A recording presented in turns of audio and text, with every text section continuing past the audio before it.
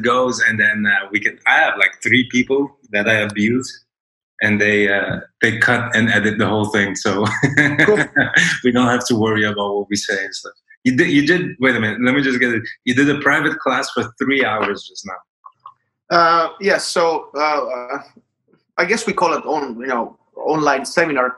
It's Lithuanian guys. They're kind of under me, or I help them. So they thought it would be fun to support me with these crazy times. So usually I visit their gyms twice a year. Yeah. And they're Lithuania, Estonia, so they're 600 kilometers apart. Oh, that's pretty close. Yeah, and so I didn't do a seminar, I think, in their gym also in spring, and now usually in the fall, in November, I go to their gym, but all the Corona stuff going on. So they thought they tried this format, and people were, even I were, more pleasantly surprised. We had people send me 4 clips, but there was, I think, 6 to 8 people, I think, participated that format, and also comments were like, people were like pleasantly more surprised that how much it helped, or was it useful or not, or how did I explain stuff. So they were maybe, it's kind of hard to explain things watching video and then explain it in a way that other person understands what they should have been doing, or so, but I think it turned out good. So so we're probably gonna do it again. It's probably going to be the future of jiu-jitsu. Everything's going to be online. I don't know. I still like I don't mind those things clearly during this time, but I clearly feel that physical privates I can do more. But I liked it when they just roll. They did a rolling 4 minutes, and then I just break everything down. Oh. Yeah. So I think in that sense, I think it was good. Good format for a exchange or for a change. Mm-hmm. It's a good format that and I didn't feel like people wasted their money, and they paid something and then they feel like, oh, I didn't. Yeah, you could do your part in a way, like yeah. So, but I think for certain money, I think there's a value. Clearly, I wouldn't ask 500 euros and stuff, But for certain money, I think there's a benefits, and definitely personal, one-on-one. Somebody is it's more expensive, or it's more value. But I guess you can put the price on everything, and if the value is there, what the people get, so why not do them? So. Perfect, huh? So yeah, it's weird. It's weird that we are in this time and that we're going to do like a bunch of stuff online and yeah. But yeah, it does continue this. There's also a lot of. That's why I also started this whole podcast. The reason was I wanted to get to know the people behind it, the philosophy, the thoughts behind it. I mean, we go online and we see 1,000,001 techniques, and the same way you were saying on YouTube. YouTube teaches a bunch of stuff, which I can't really talk about. Well, I can. Most of it is shit. And when you said it was such a relief to also hear somebody agree with that most of the stuff on YouTube works, but then works under very, very specific circumstances. So my thought was more going into, like, if I talk to somebody, how to get behind the mind. Like, how did you get to this? How did you come? The real questions and the hard questions are coming up. I'm going to come with them. But okay. The idea is wanting to know what was the thought process that made you go into the jiu-jitsu überhaupt? What made you think, oh my God, there's something that I have to change, or there's something missing here. There's something that I need to get to. And so you're asking me this? No, not yet. I will. Okay, I'm coming to it, but that's really hard questions. And you just finished a 2-hour fucking seminar. I appreciate that when people do podcasts, because I think I did a Facebook post about it that recently I think I've hit some invisible bar, Thursday I had 2 podcasts, one with the old rollers, and then it was with mental model guys. Oh. Then Saturday, now it's you. I done a podcast with Sonny Brown just a couple of weeks ago. So, and that I think yesterday or day before I got a invitation to talk to two Scottish guys also. So clearly, my own self-perception is really lousy. I think I'm nice and making jokes, and people always say, "Dude, you're the most serious, weird dude I ever met. You never smiled." I was like, I don't think of myself like this, And so I have no clue how I'm perceived. But clearly, I make it look way more serious than I actually am. And I'm happy that I'm past certain threshold that people want to talk to me. Now they want to talk to you. They just don't want. They don't want. Man. You're funny. Yeah. I mean, when I met you in the seminar, I immediately thought you're funny. And I recently discovered, because I was watching your videos and stuff like that, I recently discovered you. I didn't hear about you, and then I heard about you through Raul a little bit. And then we did the seminar, and I'm like, oh, well, let me dive into all the material I can find about this man. And then and now you became officially my favorite person after I saw the hawking move. Yeah, the hawking. The name for it requires a special kind of humor. I know. I actually think it was funny. I even remember the seminar. It was SPG, I think. SPG, not Yugoslavia, but SPG Slovakia or something. It was one SPG seminar. We were with John Cavan and me. I was part of SPG like a long time, but I remember actually the seminar when I asked John, like, John, what do you think, Stephen Hawking? Let's call it this. John was like, okay, So, but now it always goes. What kind of throws? What I always have to say, because the listeners and stuff. Is I always say I talk to people, I say, okay, we call it Stephen Hawking, then it's a dead silence. People are like, oh shit, that he made a really bad joke, and then I'm usually always adding, that the guy was a genius, so is this move. and then people are super confused that so in their head I was making a fun something else. And so I always go like, Hawking, this kind of very smart thing to do, kind of boxing and stuff. So this move is a genius, and so is the guy. And I was like, okay, that's the reference I use. So whatever happens in your head, it's in your head. Okay, I took it the worst way possible, and I still think it's hilarious.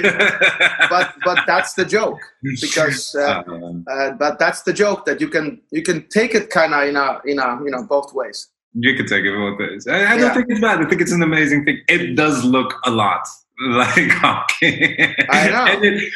And by the way, after I saw it, I started doing that shit, and I was mostly amazed that it actually does really fucking work. So your shit is definitely legit. I've been training not too long. I've been training a while, but how long? I've done. Let me see. I got 9 years now. 8.5, 9 years. It's already something. It's already something. It's a nice beginning, right? Yeah. So for some people it's beginning. For some people it's an end. Oh no! I thought when I got black, I thought this is the end. I had a little stop. I don't know if this ever happened to you. I had something, because I really wanted to reach black belt, and then when I got it, it was like, now I'm depressed. And I actually was. I was like 4 or 5 months looking at the world, going like, well, I dedicated the better part of 8 years to this, and now I have it, and now it's weird. Now I don't have anything else to do.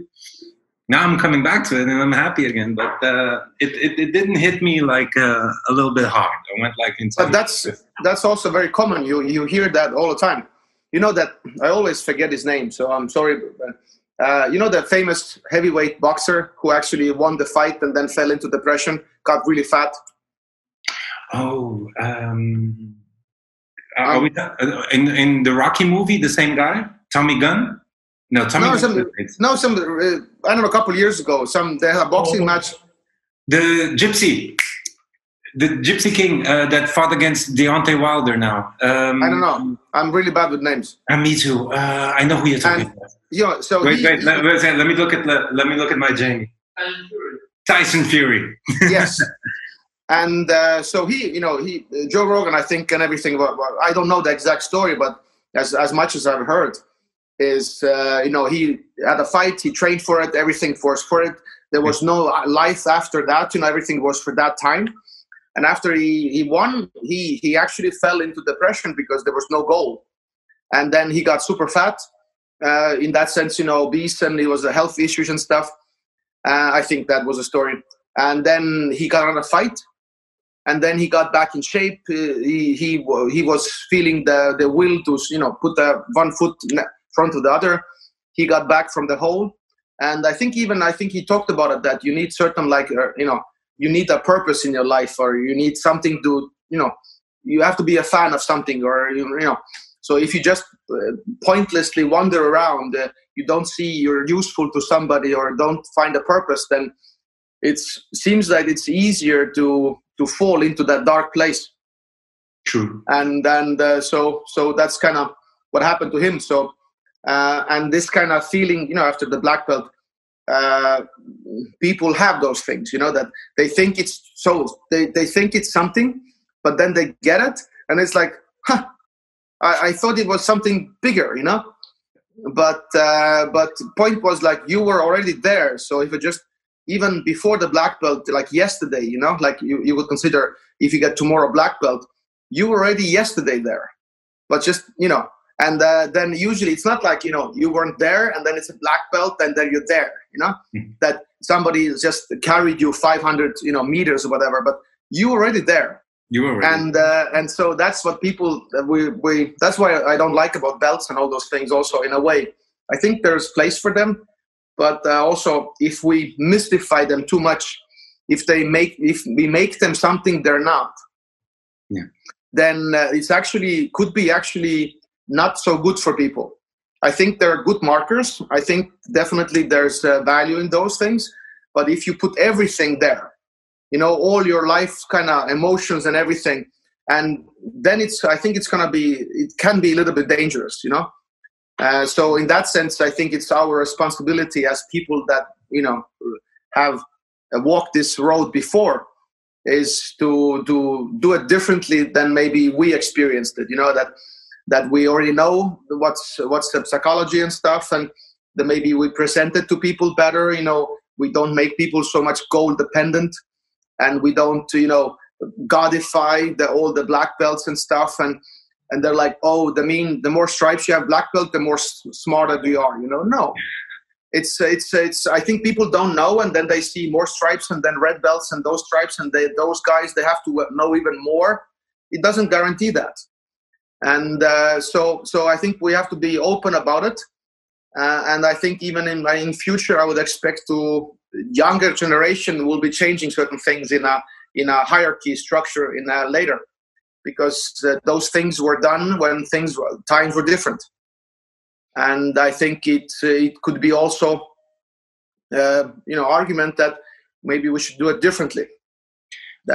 So yeah. So, but I think that's for younger generations, and I think that adaptation part is good. If something doesn't change, it would die. So I think always the argument I have: what was the likelihood that people figured out the best representative system for belts early days? So the argument is it's unlikely that we figured out the best system, That's why we have evolution in jiu-jitsu, that people didn't figure out everything, Right now the evolution has been crazy, and still these days people haven't figured out stuff, and we can still do better. Yeah. So the argument is that the system we picked and the black belts and the years and whatever, how we do it, it could be argued that it was a system that was put in place some decades ago, and maybe we should take another look at how the system is presented. Maybe we can tweak it a little bit here, there, make it better, make it more fair. So that's always, I think, if something is like, no, it's fixed, I think that's the dangerous part. Absolutism, that is, that's not speaking in absolutes. That's always dangerous. That's But I always know that our authority will always want to keep it this way, and then that's what always life happens. That younger generations come and then ruin everything for older people. They challenge all the rules. They do this. They want to do it differently. So I think it's a wonderful, wonderful battle. Yeah, it is. It is. But I do see the tendency of us looking backwards and always seeing that how wrong we did.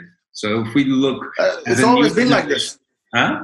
It's always been like this. Yeah, we always look backwards, and that's something. Well, then I have to go into psychology or no, philosophy. But well, I think C.S. Lewis mentioned it, saying that if the more we look backwards, there's always something wrong with previous generations. They did that wrong, and they did that wrong, and they did that wrong, and eventually we're going to become the generation that did it wrong.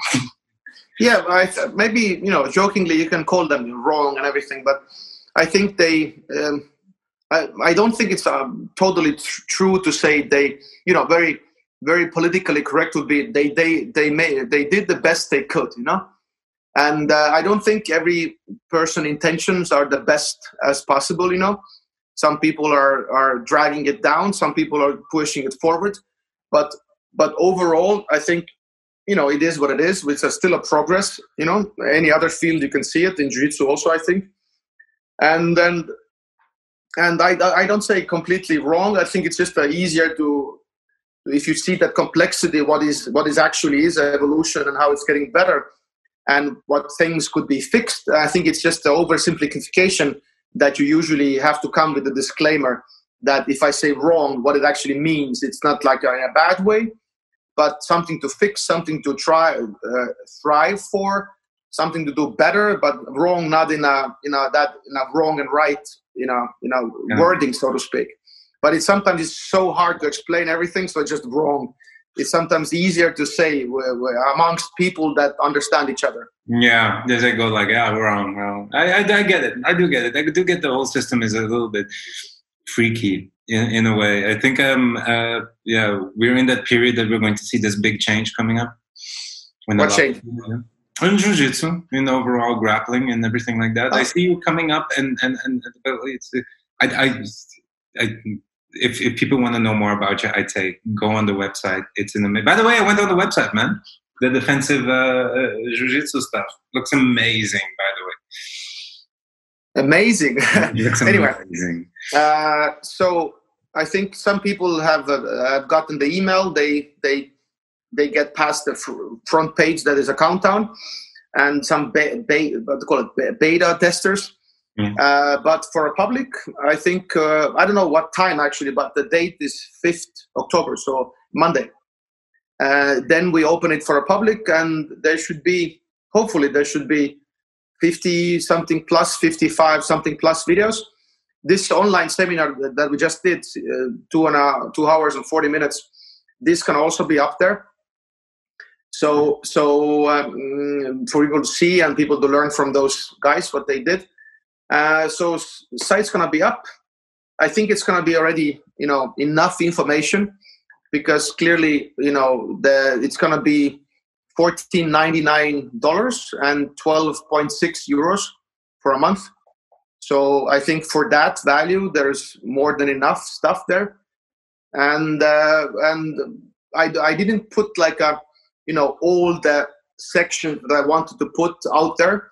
There's a videos that some kind of section might go deeper and some are more shallow or some are missing. But I think it's enough at the moment. And then we start to build it. The grilled chicken open guard is not there yet, so we're gonna put it there. So everything can add. It's a bargain. What? It's cheap for €12. It's a bargain. Everybody that's listening should get it. Stop being. So that's the point. Kind of we you can always go high, but I guess I'm not the guy. So I have a business partner. So I'm the more content creator, and the other business partner is building it, advertising it. So he's the guy. So that's his thing to figure out. But we took more like a Netflix price, similar that we want to reach more people. So even sometimes I'm not trying to be like downplay my site, because I think there's value anyway. But sometimes in Netflix there's nothing on sometimes, and you still pay your €10, and because it will come, that some bundle will come or some site series will come So the 10 euros will not bother you, you know? So it's not like, 25, 30 euros a month. If there's no value, you start to think about it. So at the moment we went with this, so to build a customer base, to get more feedback. Yeah. Because if you put, higher price, 100 euros, you have to deliver something, magical. But when you start like this, then also I think the in a way expectancy level is different. And then we start to grow, and then we'll see how it evolves. But so that will be like. But I wanted to keep it more available because I'm trying to reach a lot of people with this. White belts, blue belts, recreational people, older grapplers. I'm not trying to talk to. I guess everybody benefits, also competitors, but I'm not trying to talk to a lot of high level grapplers, so to speak, that are very competitive driven. I can talk to coaches, all those things, and I get a lot of messages from older grapplers that they say like the positions I advocate, they let them survive better against younger guys, and they can enjoy jiu-jitsu way more. They know their limitation. They can't win them, but it's still they can be around, and still enjoy the sport. So I get really kick out of this kind of feedback usually that because they said if I would go toe to toe with this, go head to head with the young guys, they would lose, but I just survive and do what I can, but I can still do jiu-jitsu, Yeah. And so I feel that's very valuable. So definitely I have my audience there, and we'll see who else is interested, because we try to go like how to teach techniques, how to learn techniques, how to teach a class. There's going to be a class templates, why warm up, my ideas that like a broad view that I'm not, setting in stone, but if you can do already this, like Raul did, in his class of when we taught inside Senkaku, that I would take that formula, I can make basically one first day guy make an inside Senkaku from X-Guard, and the results were really impressive. Even Raul was like, oh shit, I actually made him pull it off. And so there's definitely a formula that I'm not saying is the best, but it's a good start. And then you can, work with that. So teaching techniques, teaching class, learning techniques on your own, what to do. Definitely some rants, some ideas, some thought process. Yesterday I already filmed, I think, 3 videos about it that I just talked 10 minutes or something. So the site's going to be, defensive side of this things. It seems like very niche, and some people think it's like my style. I promote my style, but I'm saying that it happens to be my style is similar because that's my research. I'm interested in those things, but I'm definitely not gonna advocate that people should just lay on their backs and play turtle or nothing else. That I'm just saying that this side of the jiu-jitsu is underfunded, is understudied, and this is my way to contribute to the sport I love, and people can fund my studies. So I treat it like this, that I don't know when I'm gonna, I'm always gonna invent and innovate and whatever. I'm gonna fix stuff, and I don't know when those packages will come out. But this is people's way to fund this kind of research, and my job is to provide certain ideas. And so far, people can already see my history that I have provided certain things. I'm not starting right now and give me my money. I've done things, I have innovated, I have helped. So there's a trust that I can do it again. And so I treat this site like you guys are funding my research. Amazing. Yeah. You treat it more like a science project in a way. I don't know how else to take it, because otherwise it would be like a ego site. Yeah. Because I don't what every site can be, and I don't like it, is there's like I clearly know that I have my opinions and why I do things, and people can do a running man and turtle differently. But then it's debate why this is good, this is bad. It's not going to be like 2 turtles are right in the same time. We can debate about it, and one is better in one time, one is better other time. I definitely have the authority card, because if you build the system, you can always change it, and I know where it came from, and people who are doing what I do will always mimic me a bit. And it's if they mimic a little bit more, they cannot change the system because they don't know how it's built. So that's why I keep changing Running Man. I changed the hawking a bit. And, some people have said, oh, I felt something was off anyway, but it's hard for them to change things because they don't know how it's built. Right. And for me, it's like a science project that I really like to think about. It's like funding the research, and then we have certain authorities there that I'm at least clearly one of them there that can have their opinion, do this, do that. But people can also, there's also forums and people can talk about it. So it's not, I don't like it's only me. And then it's going to be about me. That's why it is like an online coaching by Priit, but the name is not Priit Jiu-Jitsu, It's this whole group. It's a defensive BJJ, and so it's a more open. So people, maybe I have more people joining as authorities to the site in the future. Right now it's me. We make it work. Then maybe I start to work with some people more. I don't know. So it's the name is open, and then it's a very niche, and really gives everybody opportunity.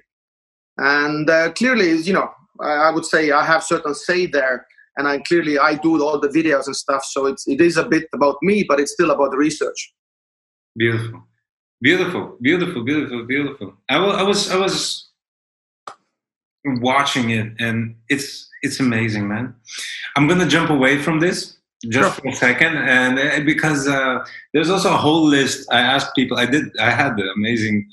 One of the people that do the editing for me and the sound guy, Andra, he had the amazing idea to ask questions on Instagram. Who had questions for you?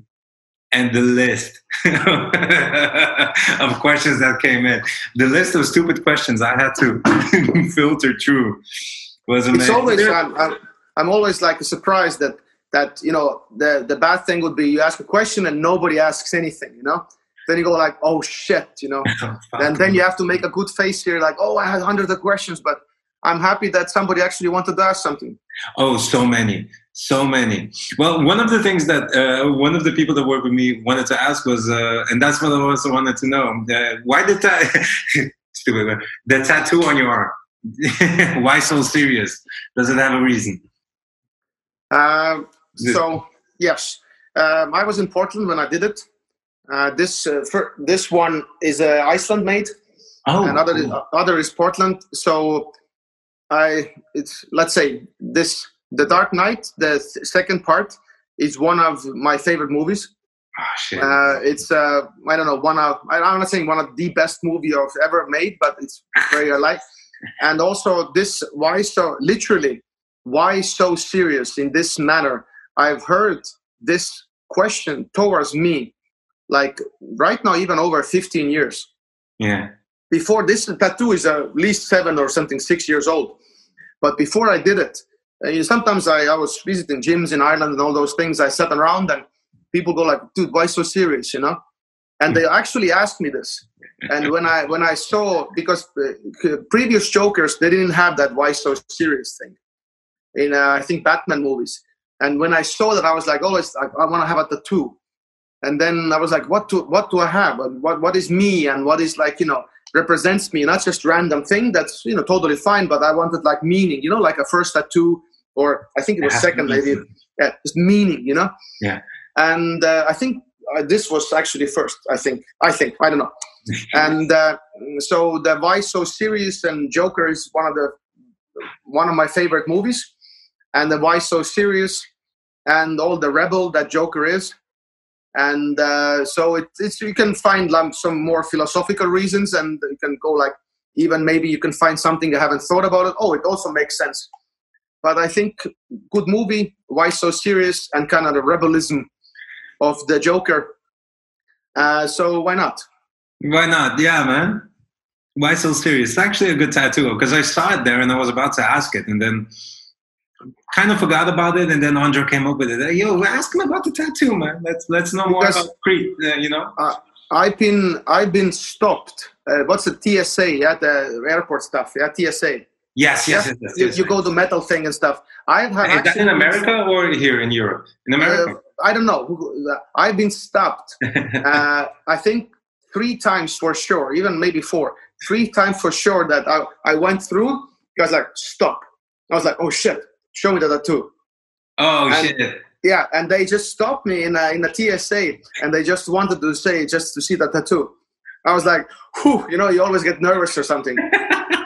And so that was always fun, but when those things happen. Oh my God. And then you just clench a little bit and go like, oh no, I hope they don't search me. So that happened. But so I don't know if I do any more, but this is actually somewhere someone is working in a factory. Oh. So that's what it says. It says that somewhere someone is working in a factory, and the end is what's not written is, but not me. Oh. And so I what does it mean? It means that I should never complain about my life. Oh fuck yeah, that's definitely. And so somewhere someone is working in a factory. It means like, you know, in a really bad factory, like I don't know, cents an hour or something. You know, that people have worse lives than me. Yeah.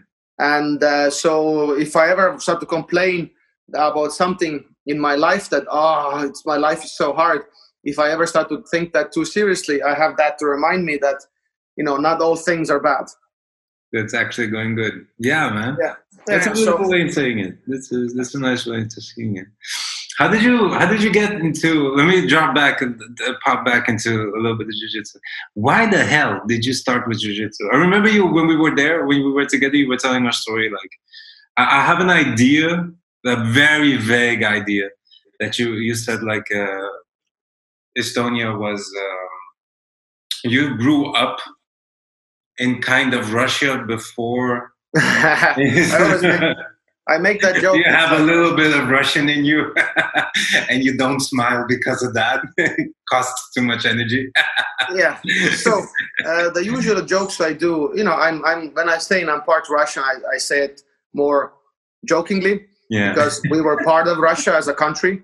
Yeah. And I actually like to call myself an islander. It's a long story that I actually till this day I like to differentiate myself. There's a mainland Estonia, there's an islander Estonia. Yeah. They're one of the Estonian big islands. So for me, it's important. I know some people say, who cares? But back in the day, that meant more. Our biggest islands are that. No, but that's actually interesting. You were like, those were Vikings, right? That's the story. Yeah. Well, so that's my mother's maiden name, like a coach, was some Viking tradition kind of saying. Whatever, the one guy actually studied our history, so to speak, and actually my mother's maiden name, like a coach, came from some Viking tradition that was named Kauts, but then they named it, they changed the letters in later. So I have that history. So, and I'm Estonian and everything, but like Russian times, definitely I was 91, so I was 14 when we got independence. Yeah. And I'm always been alone. I've always been a loner, so I'm kind of like in that spectrum. And I never had a lot of friends. I think I have maybe one guy that maybe was my friend in a main school. I was always, I told that story already. I think to someone recently that I was. What saved me, I think, was a basketball. Yeah. That I started to play basketball in third grade, and we had mini basketball and then adult basketball. So you played as a kid. So that was my escape, and I was let's say in that age group, I was Estonian best player. I was very obsessive about basketball, so that was my escape. Wow. And I think that was that's why I was also, I think, less bullied and everything, because people needed me to play in their team and stuff. So I had a reason for them to like me more. I guess I'm not traumatized, but I know I'm socially weird. I never had usually you sit with somebody next to you in a classroom. I always sat alone. So I don't mind also those things, but so what else? So basketball ended, and then I went to technical school because my mom didn't let me go to high school because she's a teacher and she thought that maybe I would not do good because I wasn't dumb, but I wasn't also motivated. And then I met some people that trained Aikido and karate, and then in some point, my dad wanted to make a man out of me a little bit also. I wasn't a pushover, but still, I was a little bit soft. I was a little bit chubby also. I think I wasn't obese, but I was clearly overweight, and I was a little bit chubby. So that's why also I had an easier time because I played well, because people bullied me less. But still, things happened. And then I was 17, I think I went to karate. And then I took Aikido at the same time. So I trained karate, I think, 3 times and Aikido twice a week. Okay. And then my coach died, and then we already did some soft stuff. And I don't know, again, the history with years and stuff, but I know I was also Tai Chi teacher. I taught okay. I had a groups. We did Michuan, Tai Chi, Chuan. That's the teacher came from US, and he was also like Scott Rodell. So, and then I ended that, and then we went to Wing Chun because it was familiar, and it was kind of best thing after karate because they were so violent, and street fighting and poking the eyes and stuff. And so I did that probably 6 years. I changed teachers, I think 4 times. And finally, I found a teacher from Lithuania, and then I ended up leaving him also because the whole system, everything kind of is a pyramid scheme. Anyway, and then 2005 February we left. I explained everything to people, why I do that, what's the kitchen side of things. We call it kitchen side, like a backstage. Mm-hmm. What is the things they don't know? Why I have to lie to them? And it's the traps and stuff, and why I can't teach them certain things, and blah blah blah. So we left 2005 February, and 2005 May we did our own club, 3D training. That's 3 distance, kind of short from stand up, clinch, and ground. So 3 distance, 3D training, and that's the rest of the history. And then we started. We never had our own gym. Always rented times from judo halls and stuff. So we always wanted like a nice building, so to speak, and showers and stuff. And I know some people sacrifice that for their own building and they start without showers and all those things. So, and now 3 years ago, right now, 2017 August, we got that big gym. Yeah. With 1,000 square meter, 550 square meters or something, mat space, cage. So, that's the history that we started, I think, in 2000, 2001, and right now it's 220. So that's a short history, so to speak. Overnight success, yeah. 20 years of making overnight success. 20 years in the making, at least. Yeah, so, and also the jiu-jitsu started this way, that we had another Wing Chun guy in the early days, was a former Sambo guy. So he did, first he showed me Sambo. I really liked it right away. I wasn't like, oh, it's ground fighting, and I just liked it. I don't know why. And then he did some seminars, and we still did, I think, some karate stuff, but I know some seminars here and there that we tried also some grappling, knee pads and a wooden floor. And then it grew from there. And then it was definitely the VHS, Royce Gracie, VHS UFC 1 to 4. We watched that, so that gave us the some of us the final push, and then from there we went, and then we got it. Then we went away, I think, from the Sambo and more jiu-jitsu. That jiu-jitsu techniques and the DVDs we got from internets, and the information was scarce, and then we traveled to Finland to compete, and then blah blah blah. So the rest is history. And so it's a crazy start, and then also I think the story I have to tell that we did also bloody Thursdays each month, one Thursday or once in 2 months, when we put helmets and all those things on, and we fought Wing Chun class. But the grapplers people that knew grappling, they had a major advantage, and they ended up winning most fights that we had. So, and this was also a turning point, that we do those, Wing Chun stuff, and they always tell us that, we have to do 10 years more for it to work. And then you just literally, you see a double leg and you can do it in a fight. and it right away works. And that correlation would go like, oh, something's not right here, And so all those things slowly pushed us away, and then then ended up doing jiu-jitsu, wrestling, and boxing, and all those things. So, like, I think it's all my start is also similar to other people in my age group. In those, I said that Steven Seagal, Van Damme, Bruce Lee, they started with some traditional martial arts, and then came jiu-jitsu, and and then usually it's very similar. Yeah, it's true.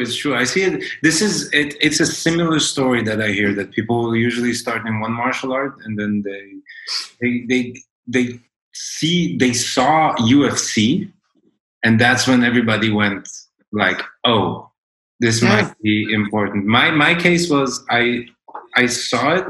I heard it was because I already knew it existed, but I never thought it would be working. Also because I was at the time I was doing Taekwondo, and then I eventually went to boxing because my father was a boxer. And then it was out of nowhere. It went I went to this gym to try the jiu-jitsu, because why not? I got my ass handed to me completely. I was treated like a child, and then I was like, all right, this is how it is. This is how it works, and this is what I'm going to do the next couple of years, nonstop. It was because I think people had similar experiences. But the funny thing is that what my funny thing, how would I explain this? That people can still do boxing or taekwondo, but the way people were thinking about fighting was weird. That they thought that was enough, because if you clearly do boxing or taekwondo, totally fine, do it, like it, know its limitations, that what it's good for, what it's not, and you're not going to go to grappling gym and pretend, oh guys, I will just kick you in the head, or MMA fight, but that's very dangerous. So I find the more those other arts are keeping people in a bubble, and that's very, very dangerous. That then because I don't mind if people do other stuff, they should just know what it's for, and don't bring stupid arguments in an adult table. And whatever you do, good for you. You're moving. Jiu-jitsu is definitely not best ever. But I find earlier days, these days less, but it's still people are surprised. But these earlier days, I think people thought that Taekwondo was enough. That you could have a fight, and what is a ground fighting? You can't take me on the mat. So that is a really bad attitude to have. That you don't know your own limitations, and then you think like, this is the best I have. And I find these days it's more scarce to have that attitude. That it's very destructive. That will be like a paradigm shift for in your head, like, oh shit, whatever I done, And I even like sometimes, I'm not talking about you, but sometimes I would say like if somebody gets their ass kicked, they've done some stand-up martial arts 20 years, they don't know, and they get their ass kicked. I don't think it's always necessary for you to change whatever you did, because now you're just aware of your limitations, and now you correct your attitude, and you still keep training that art, maybe, because I don't think it's necessary to change right away, but people can definitely, because they start to like jiu-jitsu and all those full-on grappling, and you can always go like a really strong, like a full-on. But definitely, if it's more like a fantasy-based, and you don't spar, and then they kick your ass, and then your kind of world crumbles, So there's different stories here. But for most people, I think that the 80s, 90s, I think it was kind of like a wake-up call, like that we don't know anything about fighting. It's changed. It changed the whole game. I also think that there's what also attracted to me a little bit later on, what I've noticed was it was physically and mentally better for me, because I actually got into, because every day was sparring. There was something completely different. Yeah. And it was an expenditure of energy that was different. Like trying to fuck each other up was fun. It's manly. I don't know how to say it. It was good for, let's say it like this, it was good for the testosterone in a way, Yeah. to get into those situations. I think every man should grapple. there's like boxing is fun and all of that, but you get hit a lot. It's different kind of fighting. I think getting hit in the face, getting kicked and stuff like that, it's good. There's something about grappling that just maybe because it's by this point it should be in our DNA, because every single culture has something in grappling. But I think it's I agree with you in boxing and everything, kind of like, somebody, like, I don't know, I'm not saying every real man should take boxing 6 months or something, but it's fun to have that, against the, somebody doesn't know boxing. You can have like this matrix stuff, and understand if you really train boxing for 6 months or a year. But I think somebody said it. I think it's a quote, and it's not my thought. Wrestling is one of the safest ways to set an argument that nobody gets injured, so to speak. You don't have to, you can clearly hit somebody in a head forward to the asphalt or something. But basically, it's a not harming way to settle a physical conflict that will leave somebody winning, somebody losing, but doesn't injure them so much. That they, yeah. That's a beautiful way of seeing it too. Yeah, so it was an argument. Now you just physical confrontation. Let's wrestle. Let's do it. Let's solve this. Yeah, because that's what when villages or whatever. I'm speculating right now because I don't know those histories. But somebody had the argument. It doesn't make sense to hurt anybody or kill anybody. The village loses as a protective shell. But you have some arguments, and then you do, and one guy is better than others, but nobody has to get injured, and the working arms or protective arms has now we have less efficiency. People still need to work and do stuff, and if you injure somebody else, I think it's burden for a community more to have that kind of stuff. But if you have wrestled, that's in some way it's not real, and punching would be way harder. Even the winner would be even more respected. But I think that the trade-off is worse, because then you have more injuries and all those things. And I think it's a fine kind of weird trade-off that I get to win a physical confrontation, but nobody also gets injured, so we can still live on. Also, you see those things in with those let's say dragon lizards. They wrestle each other, and really have to go behind, and then somebody's lost. And they don't even use their claws. You can watch that in some nature channel. They don't use their claws that they could actually use. And they don't bite. They could bite each other, claw each other, but they won't. They just wrestle. And if I beat you, go behind, whatever I do, then I win and you go away. Yeah. So even those deadlier kind of lizards, they don't hurt each other. No, because it's senseless. There's something, there's definitely something. You see it in every single culture. Every single culture has some kind of wrestling, some kind of takedown, some kind of bringing, some kind of the wrestling move. It's important, man. It's amazing. So now, let's go. I will also tell you, I don't want to rush you, but I will have time only till 4:15. Oh, we have enough time. Yeah, because I booked my. If we don't end this today, I'll call you. Yeah, we have 1.5 hours, so don't worry. Oh my God, there's people. Let me see. I have questions here. Can I ask you the question? Shoot. Why is Will from Iceland your favorite student? Did Will ask that question? I cannot say. I agreed with everybody that I named. I will thank everybody that's in the question, but I think it sounds like Will himself asked that question. But let's say, I'm always conflicted. Do I have to answer with a joke, or do I tell Will really like, Will, stop it? You're not. But Will is a fun guy. Will is a fun guy. In many ways, I'm not saying he's my favorite student. Yeah, but Will is a fun guy. He's very young. I think he's 21 or 22. So I'm 43. Yeah. So, and in many ways we're similar. He's also he can be serious. His jits is quite good. And he can be serious, but he can be also goofball. Yeah, so he can say something really silly and then laugh from the heart. So I really, really enjoy kind of like, let's say, working with him, because he We were together first time in a camp. I was in, I think, Caribbean camp many years ago. And then after that, he kind of, approached me in a way that Priit, can you be, I don't know, one of my mentors or something, yeah? So, and I was like, well, why not? I don't know how it works out and what I do. But when we meet in Iceland camps, in Globetrotters and stuff, and then we have a chat and then we roll a bit. So he has his own road and I have my own thing, and then we communicate, and he clearly likes what I do and the defensive side of things, and maybe the way I coach, and I can teach him in that way.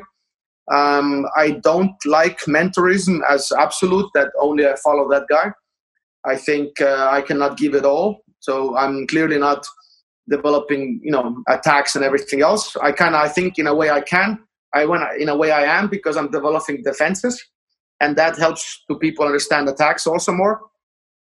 So in a way, they clearly, if he attacks me and stuff, then if I escape the armbar, he knows more than about armbars also, because I can help him fix stuff also when he's attacking. But overall, yeah, Bill, you're not my favorite student. I don't think I even have one, but I clearly enjoy his company, and I clearly enjoy, and I really I'm humbled, or whatever I can say. I don't say those things, I think, often enough, or I don't want to say them often enough. That it really was humbled, or kind of that he asked me this, that kind of he saw I was something valuable, that he wanted my help. And so I always appreciate that when people see that, and then it makes my kind of gives me purpose also, that I'm actually doing something important and it's getting noticed. And clearly, you're not gonna ask somebody to mentor you if you just don't like what they do, But Will would be that guy that he would just go like a really bad joke. Priit, I don't like you at all and your techniques. I'm gonna make a good joke. I'm gonna still ask you to be my mentor. So I think that would be Will's way to make a really good joke. Oh God! Oh, by the way, the whole Globetrotters thing in the IBJJF, that was some bullshit. Honestly, yes. I used to like the IBJJF, but the more time passes and the more other competitions bring up and appear, the more I start to have the Brazilian word for it is ranço, and that means like I want to throw up. Yeah, It's getting weird. It's getting weird. I mean, the prices of it are getting too high. People are getting too weird. I don't know if I want to join it anymore or be part of it in any way. Because that used to be the only thing I did. Like IBJJF top, that's what I'm going to do. It's the only thing I'm competing. I think they're pushing the limits, and it's us as clients, because they can't do shit if the clients will leave. I know they're creating a value, and there's like a good competition, and if you win something, it actually means, because the competition is high. But I think there's enough competition around, different organizations doing stuff. And in a way, in some point, I don't think the point is yet there for most people, but I think sometimes comes the point when most people, critical mass, will have enough. They will do something that go, okay, now I can support this. Yeah. And right now they're still like, okay, they're not doing the right thing, but I still like to compete there, because there's a trade-off for people. So, but we'll see what they do. Maybe they fix it. Maybe they just do whatever they do, or maybe they mess up. So people that's what usually things start. You make something bad, and then I go, okay, I cannot support this behavior. And so I don't get it. I don't think that you should be like, oh, I wait for IBJJF to fuck up. I'm not going to say that. But clearly, there's no democracy in there. And clearly, we could do better. And clearly, they're not as efficient or forward-thinking that they could be. Because the rules and everything else, and how things are done, and the refereeing problems and all those things. I think there's... maybe compared to what they do is a small thing, but it's still, constructively criticizing them is not a bad thing. So they have their issues, so. And seeing it from the point when I was there, it's they have this iron grip on Brazil because, let's say like this, in most of the dudes that train jiu-jitsu, they're not rich. They want to do this to get out of Brazil in a way, And what is IBJJF or CBJJ there, CBGJ? It's your ticket out. It's your ticket to America. It's your ticket out to the United States. So they won't talk bad about it, and they have this iron grip on Brazil. And then they're sending it out all over the world, and it's your way out. It's your way to travel. It's the way for you to leave a poor situation and go into a better one. And I get it. Which brings me to the next one, ADCC. Yes. And I don't know who said this. Are you into competing still, or? Not really. I'm old and I'm fat. That's right. But really, guys, if you got that, that's the answer. Would you want to compete in ADCC once? Why not? I've never said never, because it's just about getting in shape. But I find I'm more that my excuse is, I know it's excuse. My excuse is that I do my research, and I'm active on my site, and I travel in the world doing seminars. So clearly my life is not set up the way that it allows me to compete in certain level. And I respect the competition a lot, so I would not go there unprepared.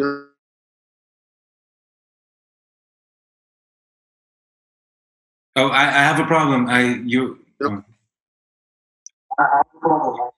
Yeah, räägime kiiresti, palun.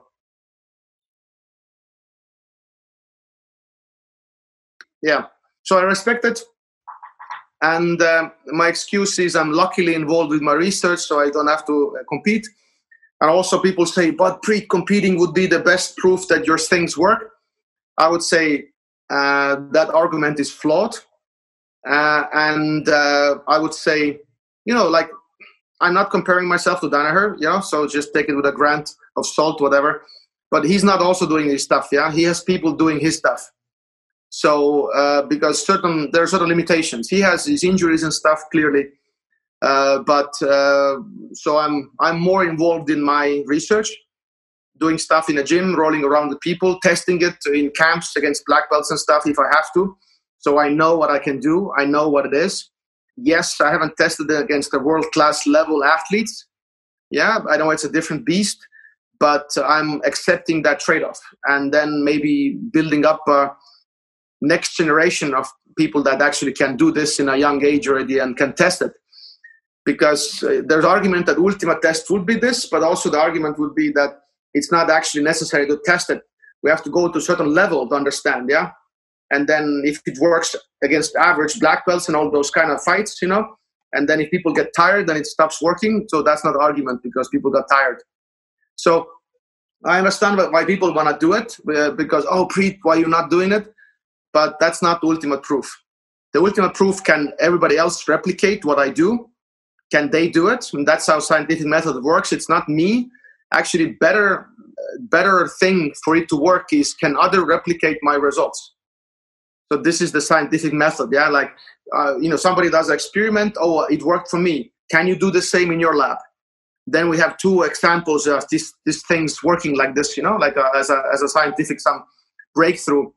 So actually, the stuff I get from outside me, people trying things, the evidence seems to be like favoring that we're doing the right thing anyway. Yeah. So yeah. It definitely, what I've already tried from the camp feels like it works. And I'm not going to say which competition I'm going to go to, but I'm going to go soon to a very competition, and I'm basically only going to try that. Let's see how many people I can get very angry. I have. Let's get through the questions, because I know that we have a bit on time. Go. Let me see this. Where's the other one? Does it work in MMA? I got that question 3 times. Would you use it in an MMA scenario? Good question. Only evidence, because clearly I don't fight in MMA, yeah? What we have. The evidence we have is Robert Whittaker, Jacare. Let's say Jacare couldn't take his back and everything. Jacare Robert Whittaker uses turtle in actual MMA fights a lot. There's 8 minutes of turtle breakdown that Sonny Brown Martial Arts did when they actually mentioned me as a turtle guy. So turtle is definitely the way I teach. I teach day one, passive, then we build up activity and blah, blah, blah. So I'm not saying that you have to be in a fight that passive. And the way turtle could work, one of the examples we have is Whittaker doing it in a fight. So check that out. And also one way to see what we can do is what Robbie Lawler did against Colby Covington. I recommend everybody check out that first round. He lost. And that's usually people's argument to dismiss the evidence. But how was Robbie Lawler able to survive against Colby? He was sitting a little bit against the wall, and protecting a little bit, not even much, his head. He did pandas in that fight and all those things. And so my argument is we little bit have that, glimpse of evidence, what we all could do. My argument is also that Colby and Robbie Lawler, that piece was already enough evidence that if Colby couldn't punch him and, punch him in the face really strong, that's already a good evidence, because Colby is the guy that, likes to do that, doesn't hold himself back. And so that was a good test. And I don't know how Robbie knows that. And clearly it's not in that level in mainstream that more people would study it and do it. It's still, I'm not saying it's a fringe, but it's still, if you watch Hawkins and Baby Riches and all those things, I would like to think we are changing certain foundation of the escapes, and it will not happen fast. And the mainstream is not yet all aware what's, I would like to say egoistically, what's coming, but we are slowly going. I'm always afraid, so to speak. That's why I like to go slow and not go with the hype and all those things that maybe I'm wrong, but slowly the train moves, and I will get the feedback. I will adjust. And so far, I don't know, let's say I'm right. And I have something to say. We can change certain things, and we'll see when they trickle down to mainstream, because clearly we need certain critical mass. And then from the mainstream, when those trickle down to MMA, And but there's evidence how it would work, and I would recommend those listeners to watch those matches. Perfect. I also have a bunch of questions here that are technical questions, and I'm going to skip them. But I'm going to give them to you. But there's a couple of them that I think it's. Ask me. Give me an example. What's the technical question? First thing, I have to tell you this because it's really nice. From a guy on Instagram. I just want to say thanks to him for making my life easier, by the way. Can he explain, please, why he doesn't clap? I don't know what that part is. Clapping in a class. Yeah. This is, I'm going to do it briefly. I don't know how polite it is to guide people towards next podcast that comes out. But I extensively talked about the clapping. 1, 2, 3, pump. Yeah. Clap. I don't like it. And there's a really big philosophical idea behind that. And we actually talked with Sonny Brown. He has a good podcast, Australian guy.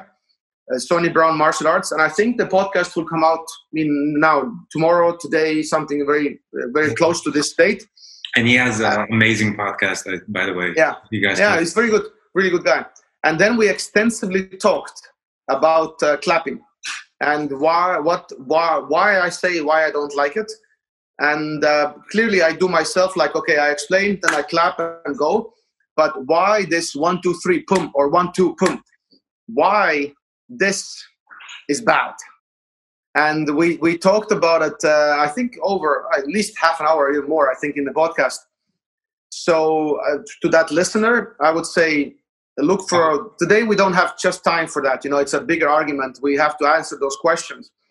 And if you would like, sometimes, we could do a spin-off from this podcast. Oh, I'd love to. If some things, if some things are not solved, that I would love to come back and we can elaborate some, very narrow topic and go deeper. But at the moment, I would say look for that podcast, Sonny Brown, and you will get some answer. Right. Then there is one of the technical questions you asked me to say, and I'll try this. So this person says, I try to turtle. The thought that you can just stand up changed my life. But motherfuckers can still lift me up. Why? Those are good questions, because usually then I would say I would need to see a video. Because it's, lifting somebody up needs creating space between them. You kind of got a grip, you stand up and kind of drag them up with you. It's kind of hard to lift them up when they're very close to you. You need certain slack happening.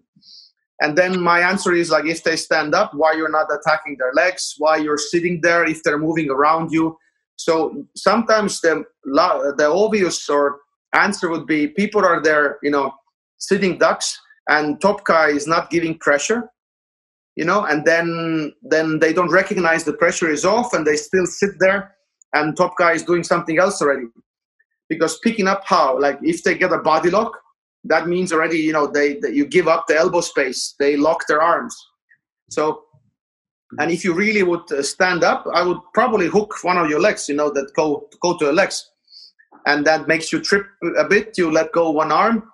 So it could be defensive reaction from there, but the easiest would be like, show me a picture, show me a video, and I try to answer. And also to all listeners is I'm sorry if I don't answer you right away, and if I forget, and I don't mind if you remind me of things after a week or so. Priit, remember I asked you a question? Because goddamn, I get so many messages these days. Wonderful. That's wonderful. Yeah, so just I let people know that you can really go like, okay, if I don't answer you, I like, knock, knock, Priit. Remember me? I answered question, please. So I will try, but that's why also I like the site, the Defensive BJ, because maybe I'm more active there, and everybody goes there, and I can answer some questions, because right now they're just, sometimes I'm getting bombarded, and then I forget to answer, and it just takes so much time to answer them. And so I don't mind if people will knock, knock. So let's go. Let's move on. There is, so let's tell everybody that they should go to the Defensive website, so that they, I think you can build you already said you're going to build a sort of forum over there, right? Maybe there's a question and answer site place. There is a forum. There is where you can load competition and the sparring footage.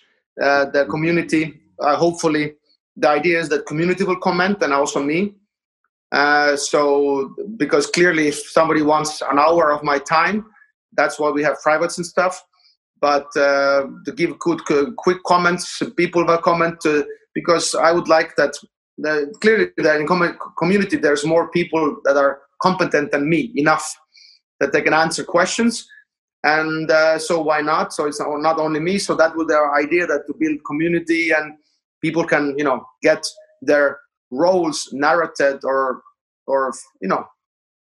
questions answered by other people that already are, by me or by themselves already, if they've been with me, like roll with me and do my my system, they know how to answer them.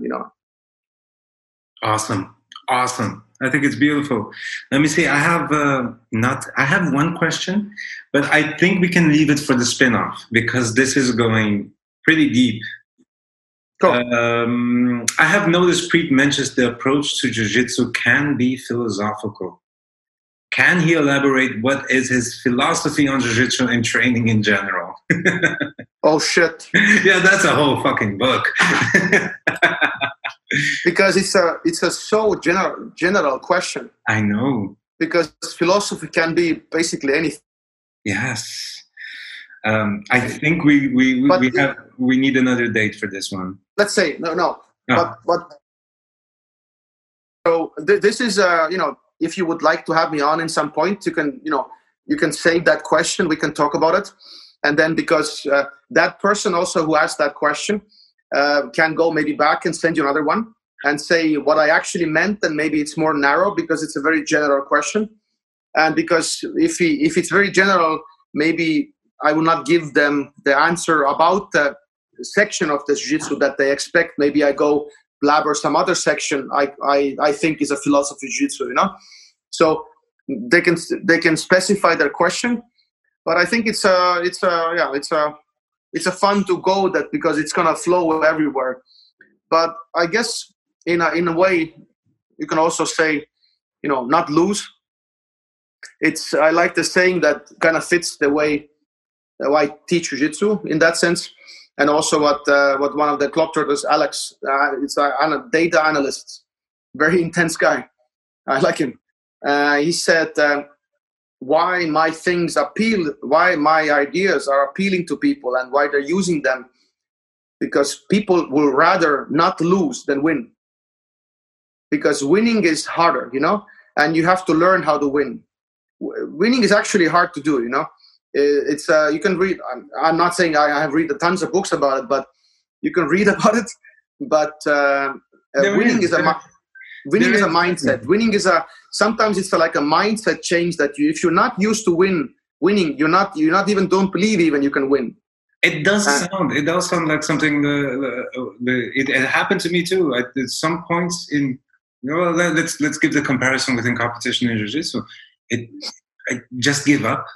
Just wanted to win because losing was easier. Because going with the mindset of winning was.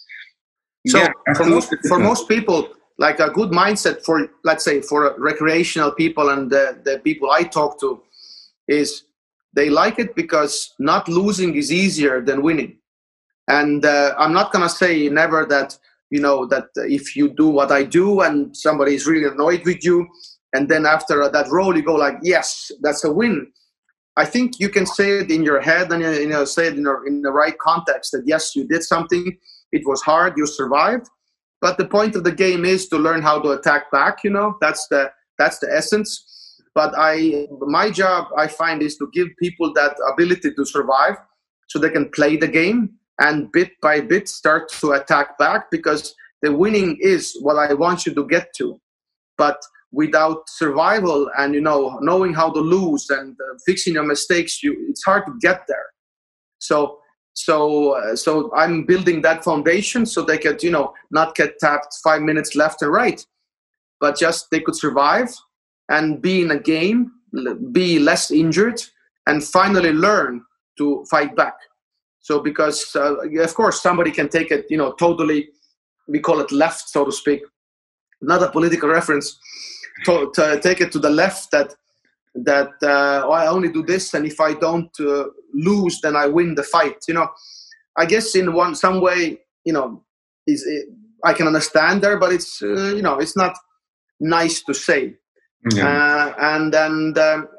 But also that I usually say to people is this way of you survival skills and able to shut things down. This is the way you even out the fights. Because if somebody's super aggressive, and if you're lower level and you want to attack the same aggressiveness, you're going to lose because they're better. So if they're more aggressive and dangerous, you can. I lost you for a moment, Priit. So if they want to play. And I saw you. Oh, you're back? Okay. I don't know what happened and what's the point. When did you lose me? So anyway, so the defensive side of things will help people to even out fights, because if somebody is super aggressive, you can shut down more, and and if they want to play with you because they're better, and you can go like, if you're better, I shut down more, so you can't play with me because it's not competition. But if you want to play with me, be less aggressive or I shut down. So that's also a good equalizer for people, that if somebody that's better wants to roll with somebody that's less skilled, then they can't bully them, because they refuse to. They go to their trenches, and you don't enjoy rolling with them so much. So, and I say like, okay, tell them that they should lose their aggressiveness and we should just play, and then they come out of their shell because you calm down more. So I think it's a fun equalizer, and there are many benefits. But in no way I'm saying that that's the end goal or stuff. But end goal is still to learn to win. That's amazing. Now, I didn't see it like that. I saw it like a beautiful defensive way to set traps. That's how I was seeing it. But I didn't see everything yet that you made. But I was going into my position. If somebody's very explosive, cool. I'm going to set my traps, retreat. But that's the stuff you can do, because if you very well, you can box with chin forward, Yeah. Because you can open stuff up, and so if you have that defensive freedom, but that's another stage. If you do this, then you can play more open in a bottom, and even in bad positions build traps. But that's already different interpretation of that stuff, because this is nothing you will teach to beginners. Yeah, so this is something you do yourself, because you know the risks. And then what I always say, if you understand what I'm teaching, and if you get it, then you have to break all the rules after that, and make it your own, make it work, because clearly you know what I'm teaching. You're past that, so now go figure out, break all the rules, do whatever you want. Perfect. Oh, that's amazing. Priit, our time, also for me, is going out, is ending. Right now? No, it's we have a couple more minutes. Oh. And then because you said what time? 4:00? 4:00. If we finish 4:00, it would be awesome. Oh no, I completely misunderstood. I thought you said 14. What do you mean 14? I said 2:00, because now it's, what time is it there? No, we started 2:00. 2:00. It was 2:00 my time. So it's I knew there was something wrong. So it's 3:00 now. Yeah, so it's I'm okay with, like, if we do it 4:00 to Estonian time, so we have 40 minutes. Oh. How? You have time? Oh, we have shit tons of time. Okay, then it's the 4:10 something we have, like, already, or almost, let's say, even 50 minutes. All right. Now I'm not going to take that much time from you, I believe. Go. Let's go. Let's go. When was the last time you tapped in sparring? People have these questions. These white. I remember it, because it was that blonde kid, 15-year-old blonde kid in Raul's gym. Oh. And so I stood up, and he had a good grip. And, I can say I played with him, because clearly I know what I can do. But the way I'm pushing the envelope already, so I play way more differently, because I want to find out more. And this is the way also I tap and find out. So props to that 15-year-old beginner that thinks he's a beginner and clearly is not. And so that was, I think, the last time we rolled. I rolled, I think, competitively enough. And that's the last thing I remember, I think. Yeah. All right. I tapped yesterday about 3-4 times. Stupidly. I have to train more. That's my problem. Oh God, I think we went through most of the questions. Raul says hi, because there's a lot of questions. I had a lot of questions, but a lot of, like, I had 5 questions going, like, does it work in MMA? Does it work in the streets? Would you go defensive in the street situation? So the argument is super weird. So all those questions are showing that I'm misunderstood. Yeah. So what I'm saying is, that's fun that people don't get it. Yeah. So the point. That's why we're doing this. We try to make it people understand it a little bit. I understand. So this is what I'm doing. I'm not gonna say that this is what you should choose. There's a reason why I do that, because, like I said, it's underfunded, understudied, and the information about the escapes can be way more technical as open guard development, as guard passing development. Because clearly the grips changes, all the technicalities and stuff, and what comes to escapes, they're less developed. Yeah, we don't develop them that much compared to how much we study leg locks and guards and guard passes. Yeah. So, or when somebody has their back and how to attack from back. So usually you don't see reverse defensive studies. If somebody is my back, how do I undo everything he does? So you don't have those kind of instructionals out, And if they are, they're just, the technical level is totally different. And so that is my argument. I'm not going to say in a street fight, pull turtle. In a street fight, I'm saying, think about this. Like in MMA, you would box way ferociously if you know you have takedown defense. So without the ability to have a takedown defense, ability to stay on your feet, and knowing that even a good wrestler has a hard time taking you down, you're not going to punch hard.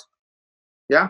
Mm-hmm. Because it's like you want to have that on your back pocket, the defense, but you also want to never use it. So the argument will be, why do I need it? Exactly. That is a philosophical dichotomy. You need it to not use it. And if you ever use it, you better have it in a very high level. Yeah. So that's why you have to train it. You definitely need to you expose yourself and people see more attacks and you use way more attacks. So defense is kind of like a spear, end of the spear, that you rather not use, but you have to train it in a higher level than if you do use it, that you have to find the quickest right answer the fastest. But to find the quickest answer the fastest, you would have to have a very big experience pool. So that's the really weird dichotomy that people don't get it. That why do I have to spend so much on time? Because quick decision to escape requires so much experience you don't even realize. Yeah, because if somebody is passing and they're really good and you haven't trained your escapes, what is the likelihood of you picking the quickest spot, picking the right answer because you haven't trained it at all? You will do the lousiest answer. So what's the trouble with people is they don't want to spend, they don't think that it's worth spending their time on this, because why not just make guard better? If that would be true, we wouldn't see guard passes. We wouldn't see back takes, yeah? Clearly, that's a wonderful idea that, I just make my guard better and my problems are solved. I don't have to escape any time. If that would be true, then we do an experiment. We watch life. Yeah, we watch life and we go like, okay, but life works differently. We see back takes, we see guard passes. Yeah, in the highest level of competition, then we better prepare for that life. So that's why experiment always has to correlate with the reality. Not that we see in life back takes and everything happen, but we don't train we don't train escapes because we're making our guard good. You understand? There's a cognitive dissonance there. It makes also sense. The more I watched the training and the more I tried the whole stuff, it made sense to me. Of course, in a way, the movements in themselves weren't new to me. What was new to me was the approach about thinking about them, seeing them, doing them for once, and having an actual everything divided and shown in a beautiful and nice way.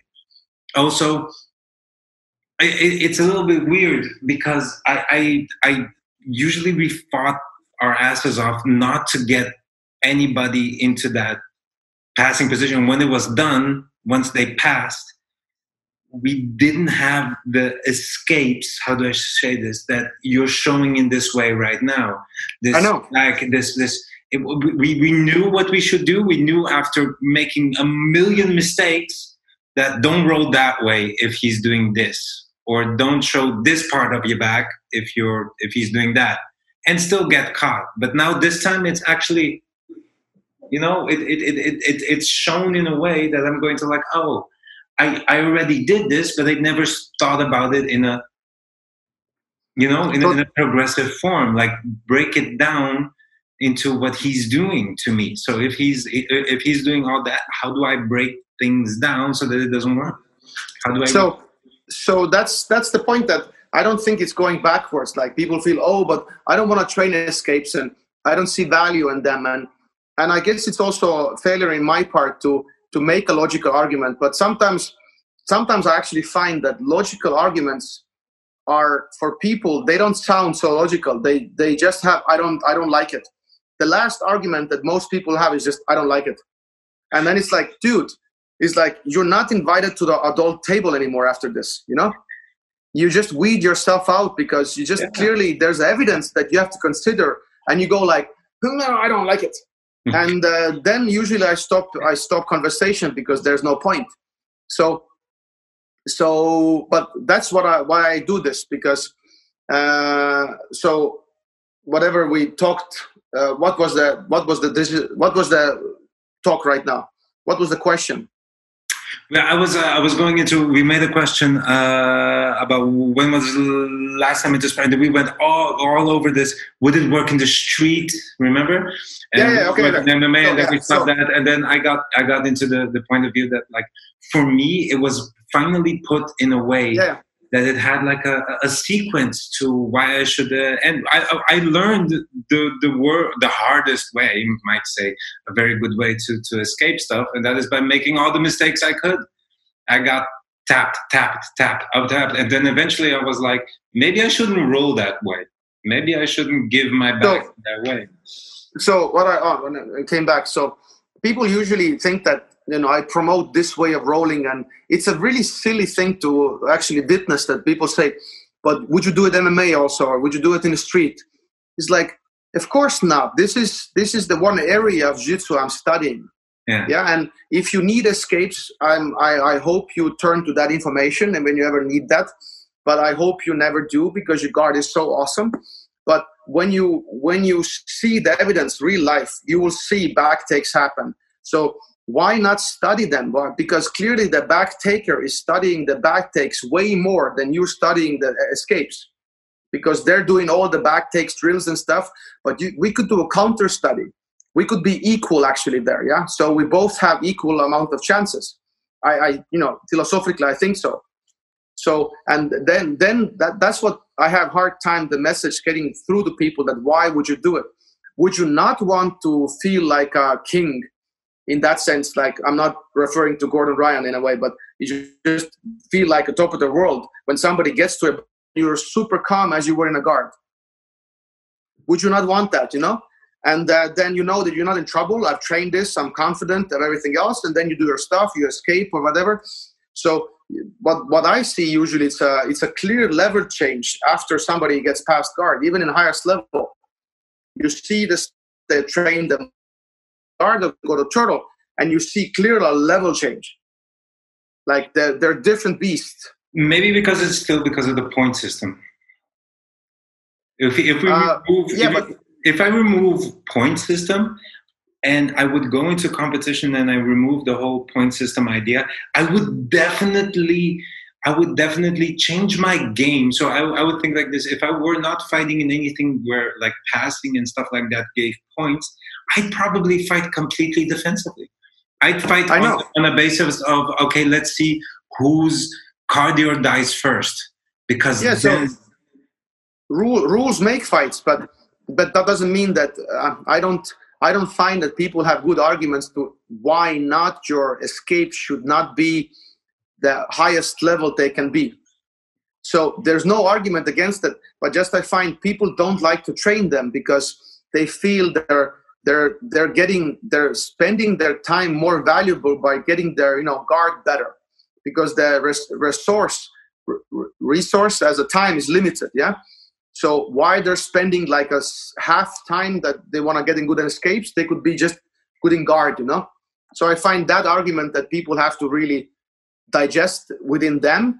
And also I would say, I think if information could be better in those defensive areas, because I think we can have better and way more studied answers with postures and stuff, then we don't have to maybe do a 50-50. Maybe it's 30 and 2/3, and maybe it's something like the 1/3 and 2/3. 2/3 you do your attacks and stuff, develop your areas, and 1/3 you play escapes. But if the information is not, I'd say even more. But if the information is even broken, and if it's not the best information available, that 30 is not enough. You need way more. So that's why I'm like, let's not give people cross-face underhooks, and let's not stop flat on their backs.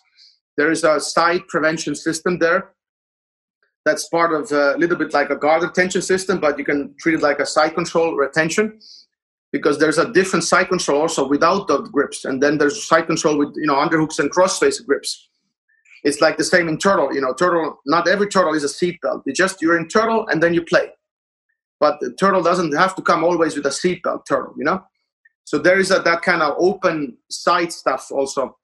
And then things get worse, and then it depends on you if they get it or you give it away, or you can also avoid it. So there's more to it, and definitely defensive part. Maybe this is my attempt also to get more people interested in this, because it's fun to study if you get to a certain level, because it is a little bit harder, more harsh road to take. Yeah. And if you have to get good at this, you will march forward. But to start with this, it looks like a road with a lot of misery, It started to dawn on me how the high level guys, and we're talking about the ones we see in competition and everything like that, how they are just escape artists, and how you are putting this into, like, do you remember first time Roger against Buchecha? I only remember nicely the Metamoris fight, but I don't know what maybe you're talking about. Yeah, Roger Gracie versus Marcos Buchecha. Yeah, when was it? Is it the Metamoris or? There was two of them. So the second one, Roger won. The first one, they said, was a tie. But the escape he does from an armbar and a leg lock in there, Roger does, it hurts my soul. I mean, I was like, oh my God, please tap eventually. But he didn't. He turned out of it like a hero. Because this is the escape I teach. I can teach that to white belts. And it was like the escape that Gordon Ryan did against Craig Jones that took a while. That I was like, everybody was like, how did he not tap that? And these are things that if you go deep into it and you watch the fights, you see these guys are master escape artists. They are like. But I agree, because the fun part is there's so many guys that are good in escapes, but now it's generalization, and But I would say it's hard for those guys to pass on their knowledge of escaping, because I think many times it's not systemized. It's not it's not easy to pass on as a group. I think maybe if you have a lot of one-on-one and everything else, you work with somebody, then you can fix them. But they're always the challenge, and I think it's a level of something understanding is, can you teach it to the group? And so the group will understand, not like one person from the group that can do it, but most of the groups can do it, and maybe one can't, So can this escaping thing that people know, good guys, that's why I get inspired by them, because they pull those things off. And then I'm always left like this, that why we're not studying what they did, and go because people maybe sometimes study moves. Oh, he did that move. Oh, some YouTube breakdowns, that move. But that's not the most important thing, because moves will not help you. But what system is this move apart? How, let's say, if I do my arm bars, it's like the escaping is the easiest. The body positioning and all those things are the most important. And then you can add different escapes to that system. And if I see a new escape, then it's like, oh, that far away fits to my body positioning, and I can pull it off because I have that foundation. It's like, if you have a boxing movement, that you can move left and right and shuffle and sidestep and everything else. To teach you any combination of punches you will see some boxer do, is super easy, because you have already that delivery system. But imagine that you only can go forward, and somebody shows you a sidestep in a boxing. You go like, that move doesn't fit my system. But then your system is wrong, because if we see that sidestep working continuously in a fight, that means that your system doesn't allow this sidestep to happen. Then you have to admit that your system is too narrow and not as fundamental as you thought. It's nothing wrong with being a narrow system, but then you have to go, there's something more fundamental under that narrow system that includes maybe that movement. Yeah. So my thing is actually, what I'm fascinated about is find the most fundamental game. We call them 0 points, trenches, like in a war. Then let's say armbar also, that I can take any escape and I can add it to the system, and the foundation is not changed. If I can do that, And if I find a new escape that doesn't fit into the system, and we see the escape works, and my 0 points and stuff, they cannot explain it, the existence of that escape, then my system is limited. We have to change the system. So that would accompany, that system would include that escape that we feel that works in a high, enough good level. So this is the way I think about jiu-jitsu, and also this is the way I think about, let's say, side control escapes. Let's say, that weird side control escape when you're in side control, somebody's on their knees, and you reach with a hook behind and grab their, shin bone. Yes. With a hook, yeah. So this is super hard to do when you're flat. Yeah, because you would need a crazy inward rotation from the hip joint. So that shows that escaping this position this way cannot be the first thing you teach to people. Because the most fundamental escaping system should include, more things. Because this cross-face underhook and your flat is already a very specific, narrow system that also is escapable, but it's already too narrow. There's a more broader side control position that allows different kind of inverts, those hooks what I talk about. And then let's say, if you teaching jiu-jitsu like this with frames, and this is your system of escapes, and then you see that hook, and then you go like, but that hook doesn't fit my system. And this is why also people don't teach that hook, because it doesn't fit their understanding of escapes, because it seems like, oh, this is a goofy move that flexible people do. Mm-hmm. They don't understand, their understanding of the system is limited. And they go like, okay, people before me did this, and I don't challenge that. I'm saying if that hook doesn't fit that system, the system is wrong as it's too narrow. We have to have some fundamental, more underlying system that will explain. Yeah, that explain the existence of that escape. So because if it's clearly functional, people should do it more. Not everybody, but it should be in a game, So I'm after those systems that underlines everything. And so all things can happen. And then you can specialize of, okay, we have this grip, more narrow, system. This grip, more narrow things. But what's the broad one? So this is the way I think about jiu-jitsu. The way it encapsulates and everything. That's beautiful. Yeah. And so, because I want you to understand, because otherwise, not you, but the people, otherwise you live inside somebody's bubble. Because imagine that I don't know anything but this. Oh, I've lived for years in that bubble. And I limit. Then the coaches are limiting people's expressions. It was a thing that traveling did help. Traveling around did help, because coming around to meeting people and seeing these new ideas did help a lot in the case of opening my mind and seeing that there is a lack of some stuff. And this thing of you going like, let's go into a fundamental that is more fundamental, more encapsulating in everything is what we needed. Is what we needed, I think.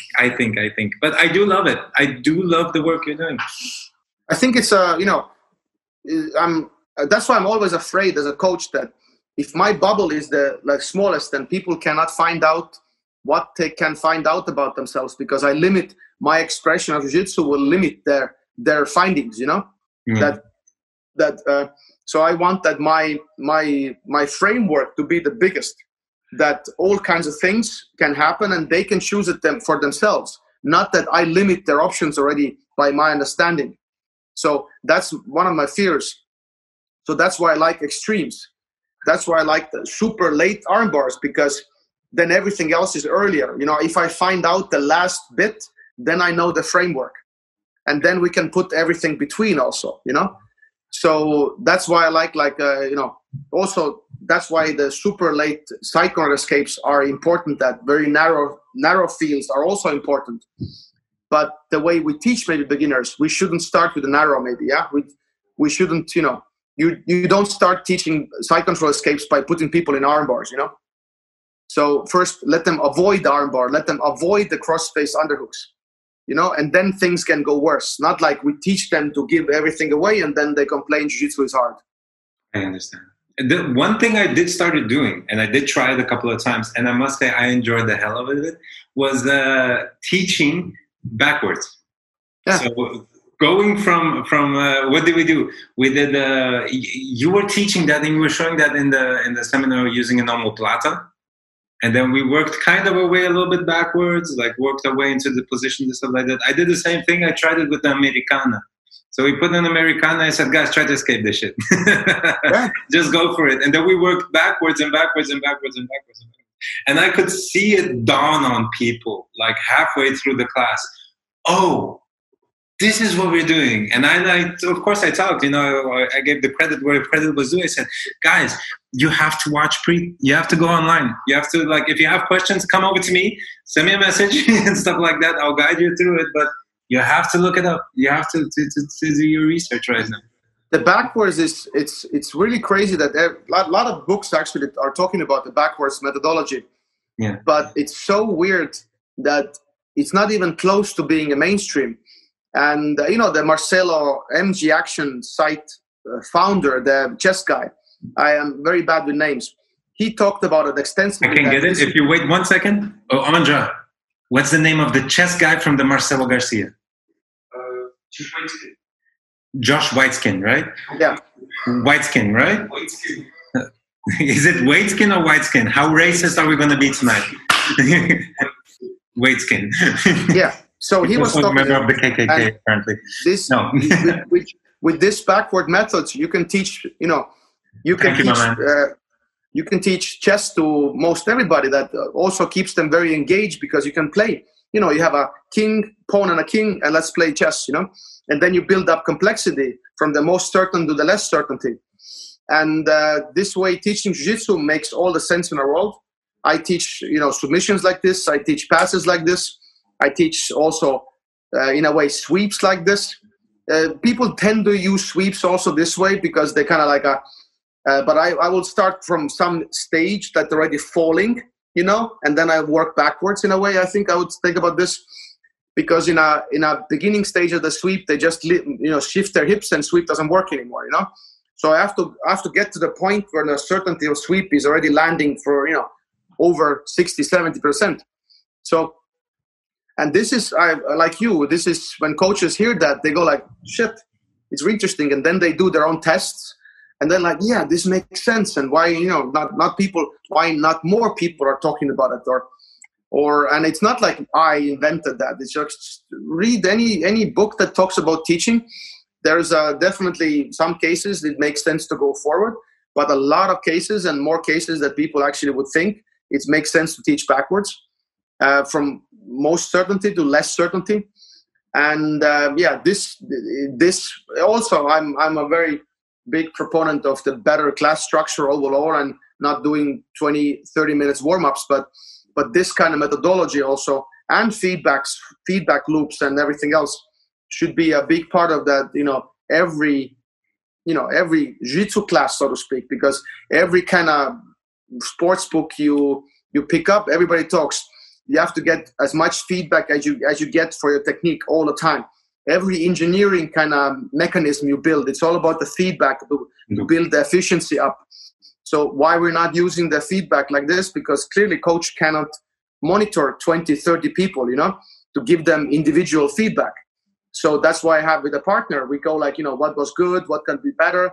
So everybody talks to each other and I understand, I see the overall mistakes, And then most everybody feels included to the class because they get feedback towards their doings, It's not like overall kind of like, oh, everybody did this. So you want to have individualized feedback, And so there's many, many methodologies that I think jiu-jitsu can benefit. And this could be a topic for another totally specific podcast that I think there's you saying that jiu-jitsu is getting better and there's a leap coming, and techniques and youngsters coming up and the jiu-jitsu techniques and everything. But I think as a club, definitely I'm not a business guy that talks about how to run a club as a business. But I think running the classes better will keep more people happy. And less people will quit because they feel that they're getting better. They understand their goals. They can pull stuff off. They survive better. And I think as a community, we have so much to win from there. And then if we learn more to do business also, what jiu-jitsu schools should learn, how to run a business, not like a run a club because all it barely makes it, So there's a clearly better ways to have a sham business and then more like a humane business, That's true. And so we can also have there like a leap.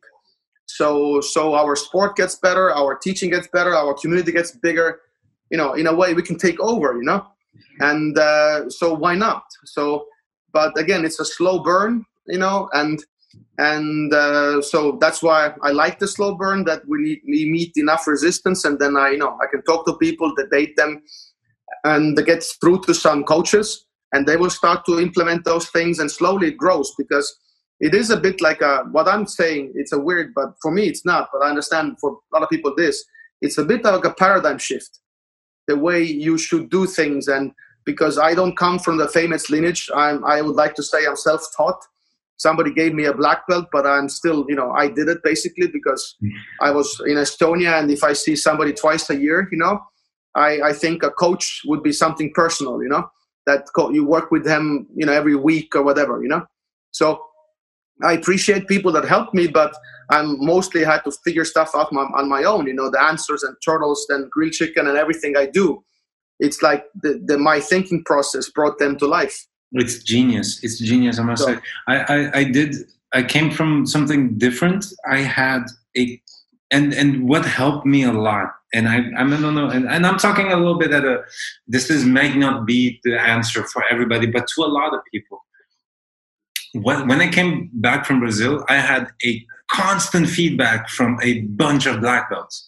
I was in a gym that was part of a group that met every day in the afternoon, and I had 30 black belts around me constantly, at least. So if I fucked up, they would scream from the other side of the gym, say, "What are you doing, Poha?" And go do something.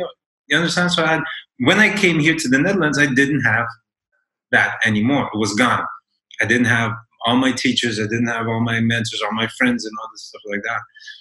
And it was gone. And something that did help me a lot is what you said, and of course what Chris Payne went into during the seminar. And I thought it was wonderful, like being self-taught. I never really thought about it. And it does give me a lot of confidence in seeing you guys doing it, and doing it so freaking well, by the way, to actually go ahead and take the plunge and be a little bit more independent. I guess, I'm happy that I could do it, because clearly I have a job right now and everything else. But also I think one of my things is I do this that other people don't have to do it, because it is faster. It is faster to evolve in a field when certain things are clear and you can just go and do your stuff. It's hard to, when certain things are not working well, and that's the stuff that hinders you. And if certain things are fixed, it's easier to just go launch yourself forward and figure stuff out.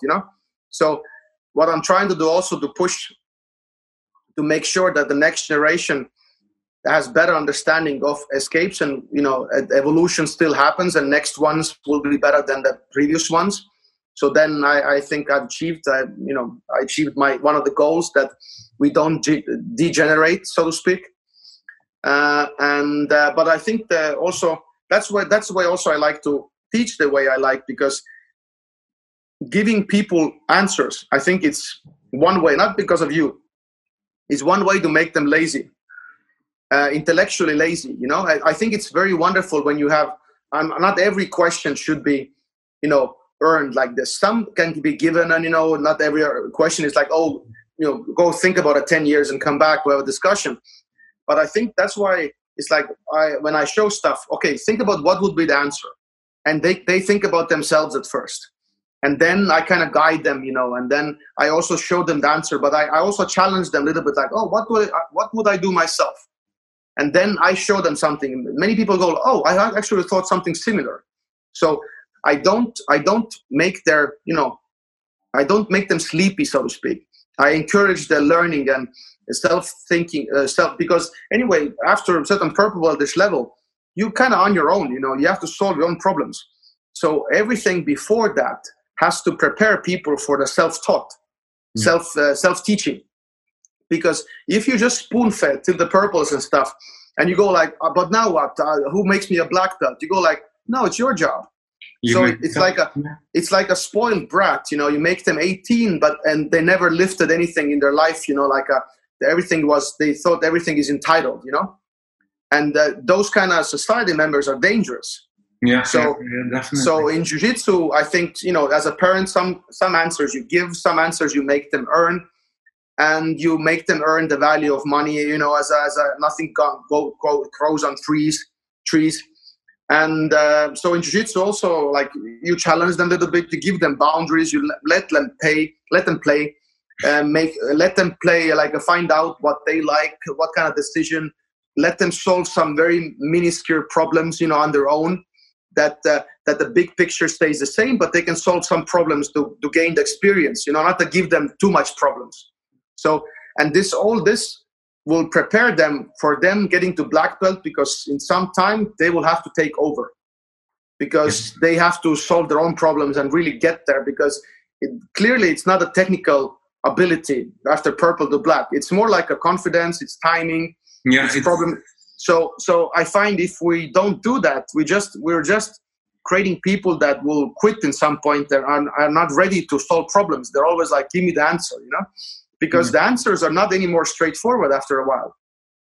So we have to prepare people for that. And I know people want certainty. May live my life for me. No. You have to get there. Yeah. That's beautiful. I think we have, most of the questions are gone. I did see that Raul says hi. Hi, Raul. And there's also a question he asks: what would be the thing he will ask Telles first when he meets him? I think I would giggle like a small kid, because I never met him. Clearly, I don't want to, put him in a pedestal too much, but clearly that I was lucky that he caught my eye, and I know that many people will exclude him from the conversation because that's Telles and that doesn't matter, and he loses fights. And I was like, dude, you don't see the evidence that pretty much nobody can take his back. Yeah. How is that not a valuable thing to study? You know, so probably I just probably will shake his hand. And just thank you. And I don't think there's much to say. So I've been told that he's not very that aggressive, spreading his turtle. He's a nice guy. And people have told me that I'm actually way more aggressive about, spreading my ideas and fighting for ideas of turtle, and making people question those dogmas that don't show your back, and turtle is a transitional position, all those things. And Telles has been more like a doer and not so much a promoter, And I'm happy that I can do that and help also people notice him, because we don't know how long he's active anymore and what he does. And if we can't solve that guy out, like totally, I think we're going to have a big information dump, like a level drop, because he clearly understands something that many people don't. And it's only basically like one guy in the world that can do it in the highest level. So we have to study him. We have to, get to him. And we have to, there's DVDs about it, but I think maybe seeing what he does, or even close, or meeting him once, or seeing him from the distance, kind of like how he rolls, would even, provide me more information, and even rolling with him also, just to see how he moves.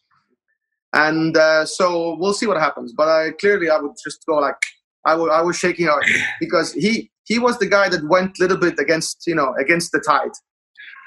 And he would just goes like, I don't like to play guard. My guard gets passed, go to turtle. And probably he took some backlashes. People were like, oh, why turtle? And he played turtle weirdly. He just pulled people to turtle in the matches. He did turtle pulls. because 10 years ago, I think, or something, the rolls from turtle and takedowns were points. So his game a little bit made also sense. But clearly he was the guy that also went against the norm And those people I always appreciate, because it takes guts to go there. And because of him, and probably there's more turtle people, but he's the most known. And because of him, we have access to that information and evidence that is actually not easy to take. So I really definitely hats off, and and he could actually pull it off. And he's a no-gi world champ, I think, adults and stuff. So he has credentials. So it's not like he can pull it off. So it's I'm getting rallied up when I talk about him, but he's clearly one of the guys that I really look up, and I'm thankful that he exists. Yeah, but he's amazing. I believe I understand it, dude. It was amazing. We have our time now, definitely. Cool. I want to know, what does the future look like? Oh shit! I know, because your time is up. I'm actually, if I say scared, I don't mean I'm shaking, but Monday is a defensive BJJ launch, online stuff. All eyes are on me. I have to deliver. People have said, "Don't worry about it; it will work." I was like, "I don't know," and probably the interest is big. We have almost 600 emails or something that people have not paid but signed up and show the interest. And some already are functioning in a site. So definitely, but future is open. Because I don't know if everything goes down, the Corona stuff, and then I get back to traveling. I can back to working on my apartment. I can go back to roll, back to see the world, back to work on my site. And so the future is, I would say, let's call it right now bright, and a lot of work ahead. But what else I'm gonna do? So it looks amazing, man. Yeah. Looking from here, it looks shiny, beautiful, and amazing. I think you're gonna do great, my man. Yeah, so you already are. You're already way up there. I would even go as far to call you the John Danaher of Europe. I guess I'm not gonna. You talk better, because I have a personal hate towards Danaher because of his weird way of talking, and I love the way you do. The way you explain it, it's immediately clear. It's immediately okay. Thank you. Don't go into the weird stuff. Yeah. So I appreciate the exposure. This is because clearly, that I always say, podcast, you guys have a responsibility to bring value to your listeners. You don't want to get anybody in a podcast that will, kind of badmouth something or that doesn't advance the art or give value to your listeners. So I appreciate people with podcasts allowing me to have a voice and to express my ideas and reach more people through that. And so if I reach 1 or 100, what doesn't matter, but I still reach, and I think it's a really nice sign of respect that I get to, talk to you in that sense through that medium. I really appreciate it. It was a huge honor. It was amazing. You have no idea how happy I am to have this moment with you. It really is. From not knowing who you are to completely falling in love after I heard the hawking thing, to watching all the videos and watching all the thing, and it dawning on me that you opened up this new path in Jiu-Jitsu for not only me, but I believe also a bunch of other people. I can see them methodically and almost OCD-like, some people at 10th Planet going like panda, roll, everything like that. It's amazing. It's amazing. So the influence you have is definitely a very, very deep one, and a very thank you. One. And I'm gonna try that shit. I'm gonna try it. I'm definitely gonna try it in the next competition. I'm going to I'll send you all the footage, and you're gonna tell me everything that went wrong. I would love it. That's a deal. Let's do it. Yes, I'm gonna end it right now, but just afterwards, we could talk a little bit, and then cool. For now, for the people watching and listening, this was Priit Mihkelson the Great. Back, giver and taker, the man, the future. It's here right now. Thank you very much, Priit.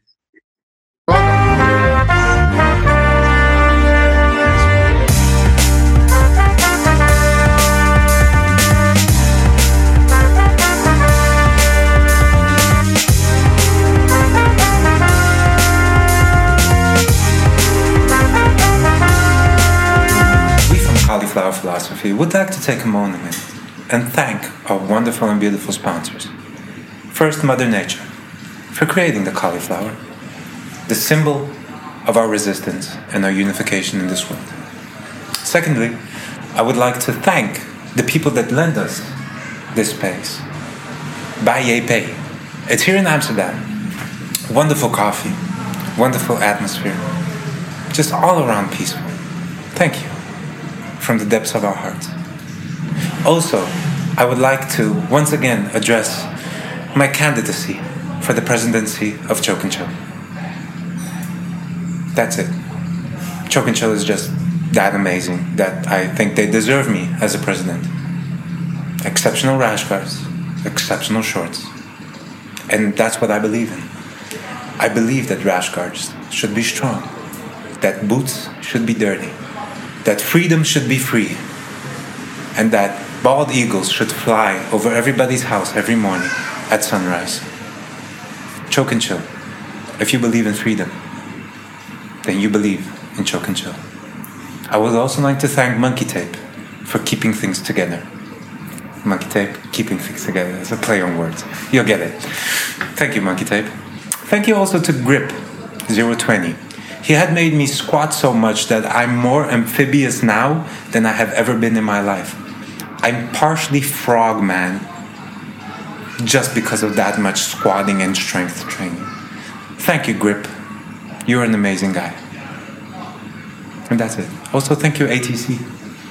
If it wasn't for you, this would have never started. We had never known each other, and we had never grown to be this awesomely strong community. The place, a home, outside of our own home. Eat more cauliflowers. Thank you very much.